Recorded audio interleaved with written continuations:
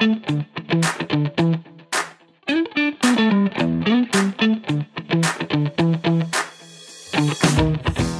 to the Lawyer Life Podcast, where we seek to navigate our days with a little less stress and ideally a lot more fulfillment. On today's episode, we talk about protecting our most valuable resource, time. And we're asking ourselves, what are the top 5 ways a lawyer can streamline their practice? I'm Mike Anderson. And I'm Darlene Tonelli. Hello, Darlene. Good morning. I'm a little kooky this morning. Little kooky. I personally feel a bit out of practice on podcasting. How about you? It's just so in my bones. It's just so who I am. I never feel life is a podcast, Darlene, as they say. Life is a podcast. Well, maybe on the side you've been doing your gardening podcast. You're just still to myself. Just to yourself, ready to release to the world. By the way, big developments. I know that we should keep it to the end so everybody listens, because everybody wants my gardening updates, but I have planted seedlings with my daughter, and we have some lettuce sprouts coming up already and some kale. It's looking very promising this year. Wow, so kale. Amazing. There you have just to stick with our theme. That's awesome. Yeah, I do not have any kale going on at all. Well, some of us are just doing better than others, I guess, Darlene. Some of us are really winning and others are not. Thank you. You've been painting your house. This is what you've been doing with your lock-in, self-isolating, physical distancing times. Painting, yeah? Yeah, doing a lot of painting. And hilariously, on my group chat with my friends, I said I'm painting and listening to podcasts. And one of my friends thought I meant like masterpieces, like Da Vinci style painting. And I'm like, no. Although that's a much better idea, really. Yeah. If I had the talent, that would be super cool. And I kind of like the thought of that. But no, I'm painting stairs, Googling videos about that. Good times. I find that it's just like a bit meditative and relaxing, just to stick with the theme of stress relief through these times. Yep. I've been doing a lot of drawing with my daughter. She enjoys drawing a lot. And there's this great, YouTube is good in these times, certainly. There's a great YouTube channel that teaches kids, like it does little drawing lessons for kids. And so I sit beside her and we do it together. So now I can draw like what they call a mermicorn really well. And that is a mix between a mermaid and a unicorn. And some superheroes, Wonder Woman. So yeah. And I know all about Wonder Woman's origin now because we got my daughter Wonder Woman's origin story. And I've read it literally 20 times this week to her. She loves it. So that's been what's going on with me. Yeah. Good times. And we're also doing a lot of coloring, and I've discovered I'm a little OCD about coloring because what my kids like to do is they like to come in and color on the same page that I am coloring. And I am not making Da Vinci art, but I would prefer that my coloring kind of gets finished. Might want to let that go. Yeah. I might want to let that go. I might want to get my own coloring book, do it in my free time. Yeah. Just an idea. Just an idea. Well, good. So we've obviously spoken a lot about how I don't know if there's a difference between personal time and professional time anymore, given that most of us are at home, and certainly lawyers predominantly are now at home working in these times, as they say. But today we're going to be talking about how lawyers kind of protect and keep their most precious resource, which is time. And we're going to actually, for the first time, have a couple fellow inter alia lawyers on the show. And we're going to go through a top 5 tips for in-house lawyers, but really I think it's applicable for not only lawyers that are not in-house, but for many other types of professionals. We're going to go through the top 5 tips to kind of streamline your practice, which I am very excited about. Darlene, how do you feel about this? I feel so excited about it. We've been focusing so much on just general tips. We haven't really delved into workflow tips in a while. We've been talking about life, high performance, mindset stuff. And I think that having the whole team come together and try to pool our knowledge about what works in-house or just to generally streamline workflows has been so interesting just to see. Even, I know you'll explain everyone's background, but we all come from very different backgrounds, but yet we came to the same conclusions when collaborating on this blog idea. So it also exists as a blog, which you can find on the website. And we tried to keep it very, very, very short, which is great. You guys wrote it. I did not write it. That was also awesome. I love this. I love this idea. And I'm excited to talk to everybody. Yes, I am now a published author. Oh, no. Thank you very much. And I will say that for those of you that know my contractual status on this podcast, I'm waiving my exclusivity to be the only other non-founding lawyer on this podcast for this one only. So I'm trying to quell my ego and allow some other people to step into my spotlight. And so I'm very excited about that happening. Yes. All right, jokes aside, we're going to introduce our two very valued inter alia lawyers joining us today. So first is Chris Sands. Before joining Inter Alia, Chris practiced in-house as a senior counsel in the technology and operations legal group at a major Canadian bank. He also served as director of legal at a leading Canadian cannabis company. So bank and cannabis. This guy's got a great background. Before working in-house, he was a technology and corporate lawyer at a major firm in Toronto. And his favorite quote is, "Don't find the fault, find the remedy." Do you know who said that, Darlene? Well, I do, but only because I'm... Because you put it on the website.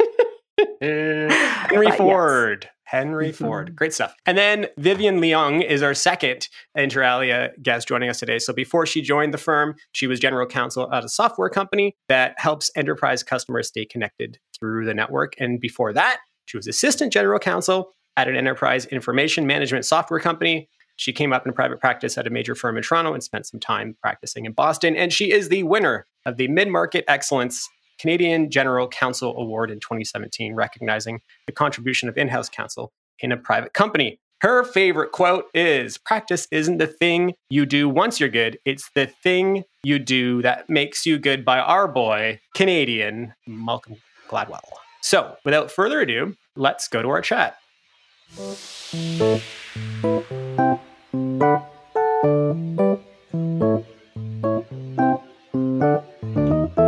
Team, what's up? Hello, Chris. Hello, Vivian. Thank you for sharing the spotlight with us today. Well, I have to say it's been very difficult. I spent the whole week preparing. So for the ego hit. Let me just say you're welcome in joining us today, and for being co-authors with me and with you and with each other on the piece that we have up on our website, interalialaw.com. And the blog is there. And also it's been just blowing up the spot on LinkedIn. So look out for that, everybody.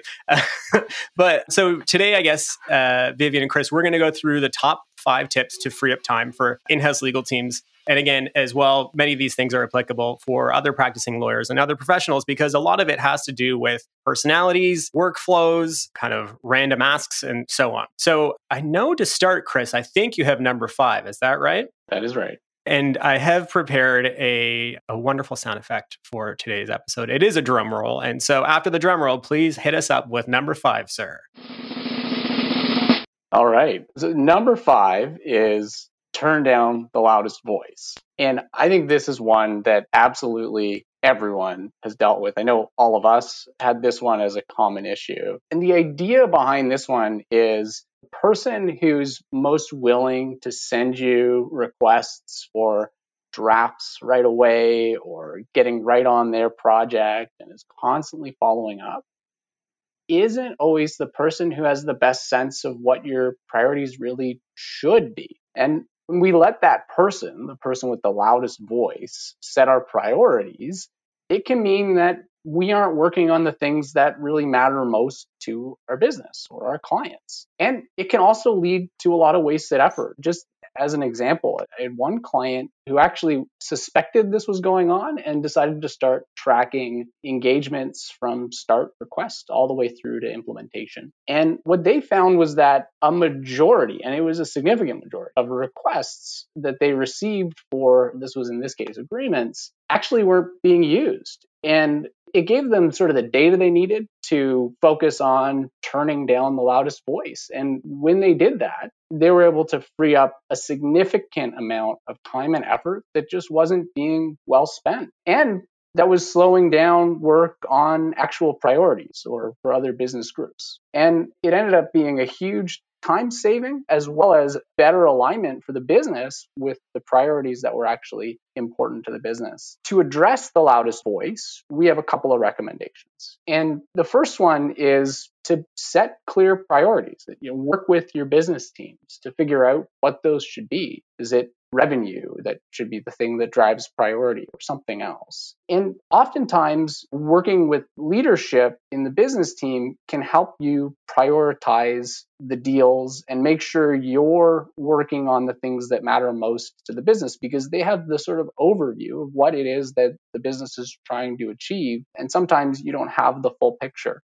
I found working with leadership is particularly useful when you're kind of caught between the priorities of different departments. And it also just helps you ensure that your priorities are aligned with your business's priorities. Another recommendation we have is to set clear timelines for your client groups. 7 days from request to a draft, or 14 days if it's something that's bespoke. This can be a challenging one, but it can really help with turning down those constant requests. If you can say, well, thank you for this, we'll get back to you in X amount of time, they sort of know what to expect. And oftentimes the follow-ups are based on not knowing what to expect. What we found actually for one client was adding an automated email into their intake process that set those expectations at the time of the request really helped with turning down those requests for follow-ups, because they knew what to expect. And as a result, they didn't feel the need to follow up quite as frequently. And then this doesn't always solve the problem. So having done those two things, when you have requests come in, you can always now refer those loudest voices to the timelines and the priorities that have been set by the business. And that helps objectify it. It helps make it so that it's not a personal refusal to do work, but it's here are the expectations, here's what I've been told I need to do, or here are the priorities that the business have set, and here's why your work isn't being done on the timeline that you'd expected. And it's helpful having had those conversations with leadership, because when the loudest voice, or if the loudest voice is not satisfied by that, you have somewhere for them to go to say, look, I would like to prioritize this deal for you. It's outside of the approach that we've agreed on as a company. And so let's take it up with whomever to try to determine if this deserves an exception. And oftentimes that will, either help you figure out if it really is a priority, or if it's something that should be referred into a lower priority spot. Those sort of things, this all kind of ladders up to like great effects for the organization, I think. But I would say that these steps also have a really positive effect on the individual lawyer dealing with the loudest voice, because having these very clear fence posts, having support from leadership means that you're hitting the priorities that you need to hit. So that feels good. Let us turn to number 4. Vivian, here we are. Number 4, find a home for misfit issues. The island of misfit issues. So in-house lawyers are often sent misfit problems that don't have a natural home. Often these problems are complicated. They might relate to new business activities. They might involve an outside third party or multiple departments within the organization. Very often they are larger projects that take quite a bit of time, but we would recommend taking some time to think through the following recommendations. The first is to make an assessment of whether an issue is a good one for the legal team to address. Often the legal team is well positioned for these sorts of misfit issues because in-house lawyers tend to know the business very well. We tend to be good at coordinating across different departments because we're used to working with different departments across the organization. Just personality-wise, lawyers tend to be very diligent. We like to make lists. We like to get things done. And also, in-house counsel tend to be very senior within the organization, either sitting at the executive level or the senior management level, and therefore command a fair bit of respect across the organization. But very often, these misfit issues are not a good fit for the legal team. I would consider whether or not there is clear direction from the business team, whether there are issues that still need to be worked out or that don't have answers. I would think about whether there is buy-in and support from senior leaders of other departments. If other departments don't support the initiative, it's very hard for legal to be successful. If that issue doesn't fit this criteria, I would recommend that the in-house team identify a department which should lead the initiative and provide reasons for that. I wish I'd had that tip when I was in-house in the early years, because I think just hearing you explain that, the difference is issue arrives in the department. And I can think of many situations actually where something came and it was framed as this is a deal that needs to get done, right? But really it was a business model that was not yet worked out. And I would take on, as a junior lawyer, the obligation to find out what all the different teams thought and consolidate their comments and all of that stuff. And I think the way that you've just laid it out, you could do it just a slight tweak, still be valuable, but say, okay, here I've looked at this. Here are the deliverables from the different business teams that I need to do a deal here. Please let me know what the answer is. Is that kind of what you're talking about? Yes. And even if you don't lead the initiative, it doesn't mean that you don't want to or you don't need to be involved. It does make sense to offer to stay involved in the project, perhaps identify, like you just said, some decisions that have to be made by the business team before the legal team can weigh in. Maybe you can set up checkpoints or milestones where it makes sense for the leader of this initiative to come back to legal and have a little chat about the next steps. Yeah, this is just, especially early in my career, this was so tempting for me to get involved in. And I often talked about how legal was the Department of Misfit Issues. I always pictured like Rudolph cartoon with all the toys that have been banished. But yeah, and it's like all those toys, oh, they're so cute and different. And they're different from like drafting a contract. And that like, maybe I can go play with one of those toys and that would be fun. And yeah, it can be fun and it can be beneficial. You're a team player, you're getting involved, you're getting your hands dirty. All those things are wonderful. But in the end, you have the stockpile of actual legal work that you have to get done, and it's getting higher and higher on your desk. And so I think the advice is really great, Vivian, is to be helpful, always mind and keep your role as legal as this project evolves, but not do as I did and what Darlene was talking about with like all of a sudden you're the captain and you're running the ship, because in the end that there will be so much time spent, relationship stress, all those sort of things. That's not capital you should be spending on something that isn't a squarely a legal issue. Here comes number 3. Stand down, sheriff. Now, this is a situation I think a lot of people can understand. If you are like not just a lawyer, but if you're just like a capable person in an office that people trust and know that you love process and that you'll follow it. Because oftentimes in a fast-moving, constantly evolving workplace, a workplace with high turnover, a workplace with high growth, or a workplace that just doesn't have general set processes, oftentimes what happens is the in-house lawyer or the other capable person or whatever office is asked to become the sheriff. And what we mean by that is to effectively make sure everybody else has dotted their I's, crossed their T's, minded their P's and Q's, whatever letter metaphors there are, to actually do their jobs. So for example, lawyers are often asked, okay, so when so-and-so comes with a contract request, we want to make sure that you check with them if they have confirmed with this department that it's okay, and with that department, and got approvals on procurement, and done all these other things. And only if they have done all that and you confirm that, then you can give them the contract. And all of a sudden, then the lawyer or the capable person is not only tasked with doing their actual job, but acting as the sheriff and making sure that the requester has run around town asking everybody else if it's okay that this deal goes through. And this is a really significant drain and stress on the legal department. It also makes the lawyers, as I kind of mentioned before, spend capital where they shouldn't be. This is other people's work. They should be following the process that exists. And it puts legal in that not so great position of being the like Department of No or the babysitter or the double checker. It kind of really feeds those legal department stereotypes that oftentimes it's good to build yourself out of. So our recommendation is to work with senior leaders to make sure that all the teams are aligned on process, and to the extent that you're asked to give advice on what the process should be. The best thing here is like when it comes to a contract, make sure that all departments have like a pre-approved menu of stuff. They're like, as if this isn't a contract, it's totally cool. You don't even need our approval. If you go off the menu, then you need our approval. Like trying to establish those processes. Specify that no terms should be sent to legal unless approved through the process. It kind of lets you deem approval has occurred and move forward. And you can do that with kind of bounce back emails. Like Chris mentioned, very clear request form documentation. You can do that when you onboard people to how legal works in sessions with large groups at your office and so on. And you can create a certain workflow or use workflow software to ensure that requests and documents are properly shepherded through the approval process. And it provides a trail of who approved and when, which is super helpful. And so do all that, try to get out of the sheriff situation, but also understanding, especially for legal departments and lawyers, you do want to double check approvals for high risk items. So keep your eyes on that, prioritize your double checks on higher risk things, but don't agree to do other people's work for them, is effectively what we're saying here.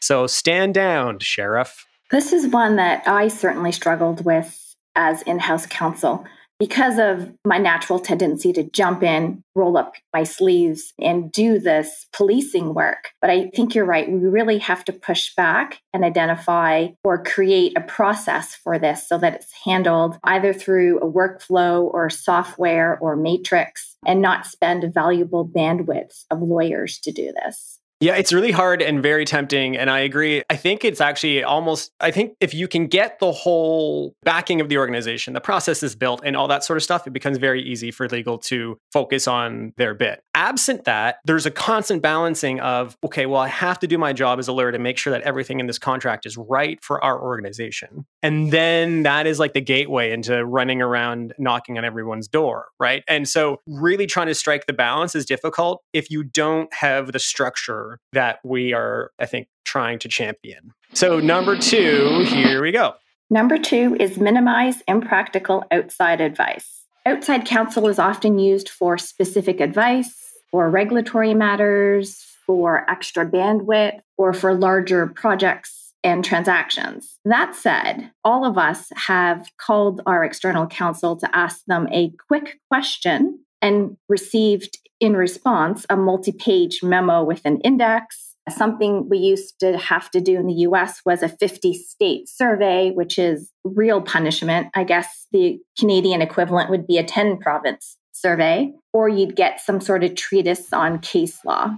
This can be a huge drain of time and money. So here are a couple recommendations for how to reduce impractical outside advice. The first is to find outside counsel that fits your style. For me, it's all about the relationship I have with the partner and not about the firm. There are partners I've worked with at law firms throughout my outside counsel that fits your style. Also, that they have to have the same risk tolerance that you have. There are some external counsel that I've worked with that are experts in their field. For instance, they've been a partner for 10 or 20 years, say in competition law or tax law or securities law. When I call one of those people and ask them a quick question, even if they answer me with the words, well, off the top of my head, this is what I think, that's usually good enough for me because there's trust in that person and I know that they have so much experience and knowledge. Communicate what you want. So be specific about the questions you want them to answer and also how you want their response. For example, do you want them to call you up, explain it by telephone so you can have a discussion? Or perhaps you want an email from them with point form bullets. My personal preference was never to have to scroll through an email. If I have to scroll, then it's too much information and they should just pick up the phone. Like once you find someone great to work as external counsel, the longer you work together, the better the system gets as well. So I think if you're getting impractical advice and you've been clear about your expectations, then we have to make a different choice, as I say to my kids. But we have been outside lawyers now. And so certainly, I think we're well placed to understand, yes, we've dealt with outside lawyers before, but now as outside lawyers, these are things I think especially that I'm live to. And it's imperative, I think, to really listen to the client ask, because if not, we're talking wasted time, wasted resource, challenging relationships on both sides. So that's a great tip. And now, ladies and gentlemen, the moment we've all been waiting for. It is the number one. Wait, I feel like David Letterman. So this is why I'm really milking this. The number one tip to free up time for in-house legal teams is improve dense, confusing, or outdated templates. And this one is my personal favorite. Yay! Templates should make your life easier. And if they're not, then you probably need to think about how to fix them. There's no question. It can be a real challenge to find the time to improve your templates.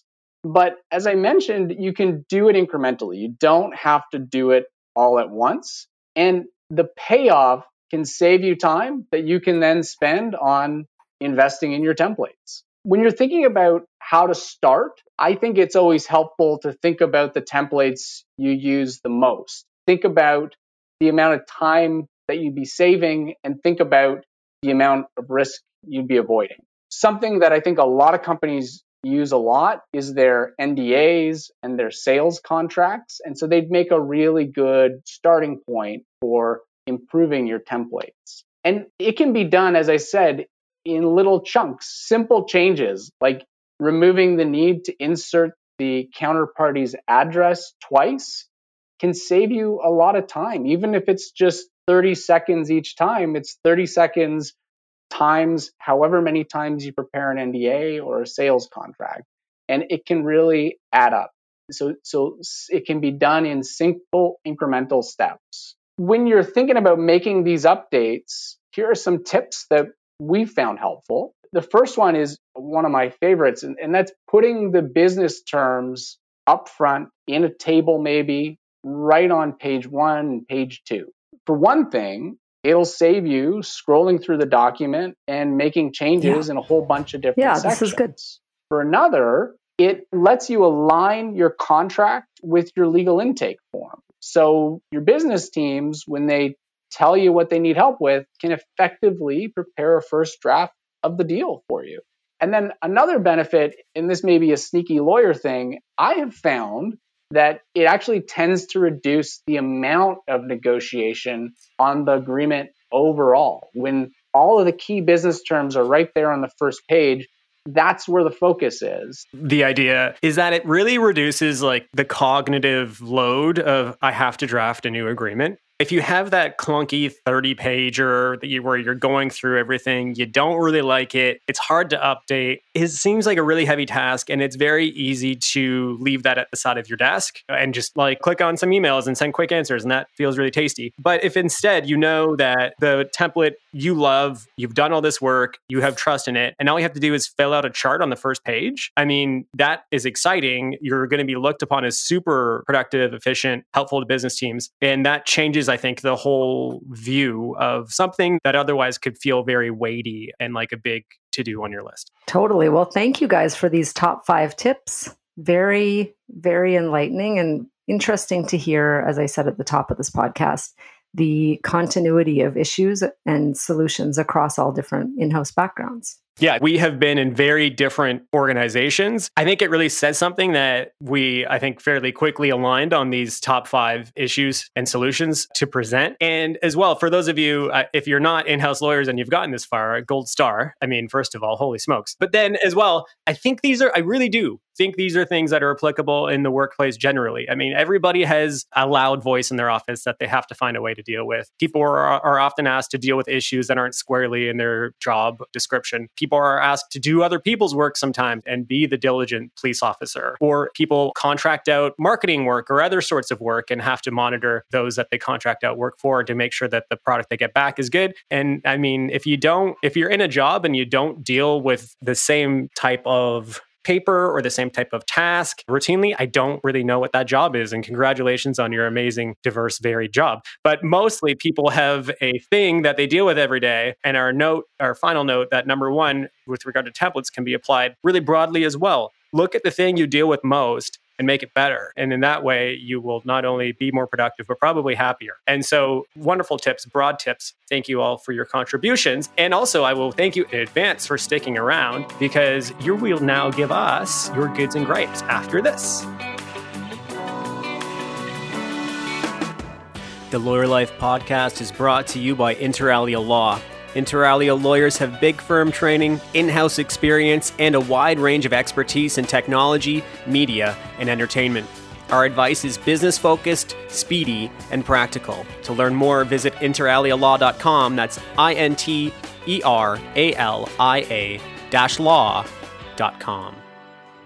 And we are back with a buttery voice for our Goods and Gripes. Your buttery voice is in effect on that ad, I was noticing.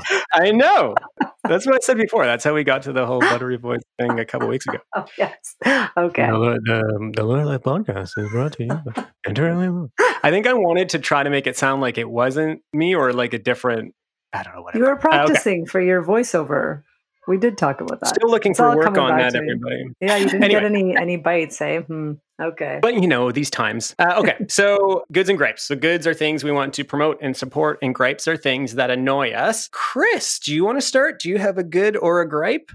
I do. I have both a good and a gripe. So my good is it's been actually really nice having these virtual connections with friends. There's these group hangouts or the house parties, virtual house parties that you can do. I'm finding I'm actually talking to my friends more than before this whole craziness started. So that's my good. I've got a good and a gripe. My good is I really enjoy how simple my life has become now. There are times when it's obviously difficult if you have young kids, which I don't at home, but all the cooking and cleaning we now have to do. But it's really simple in that I'm not running errands anymore.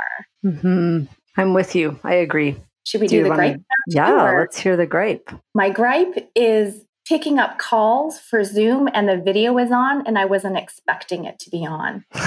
Or the other participants are using their video and I feel forced to also use my video, but I haven't had a chance to brush my hair or get out of my pajamas. So that's my gripe.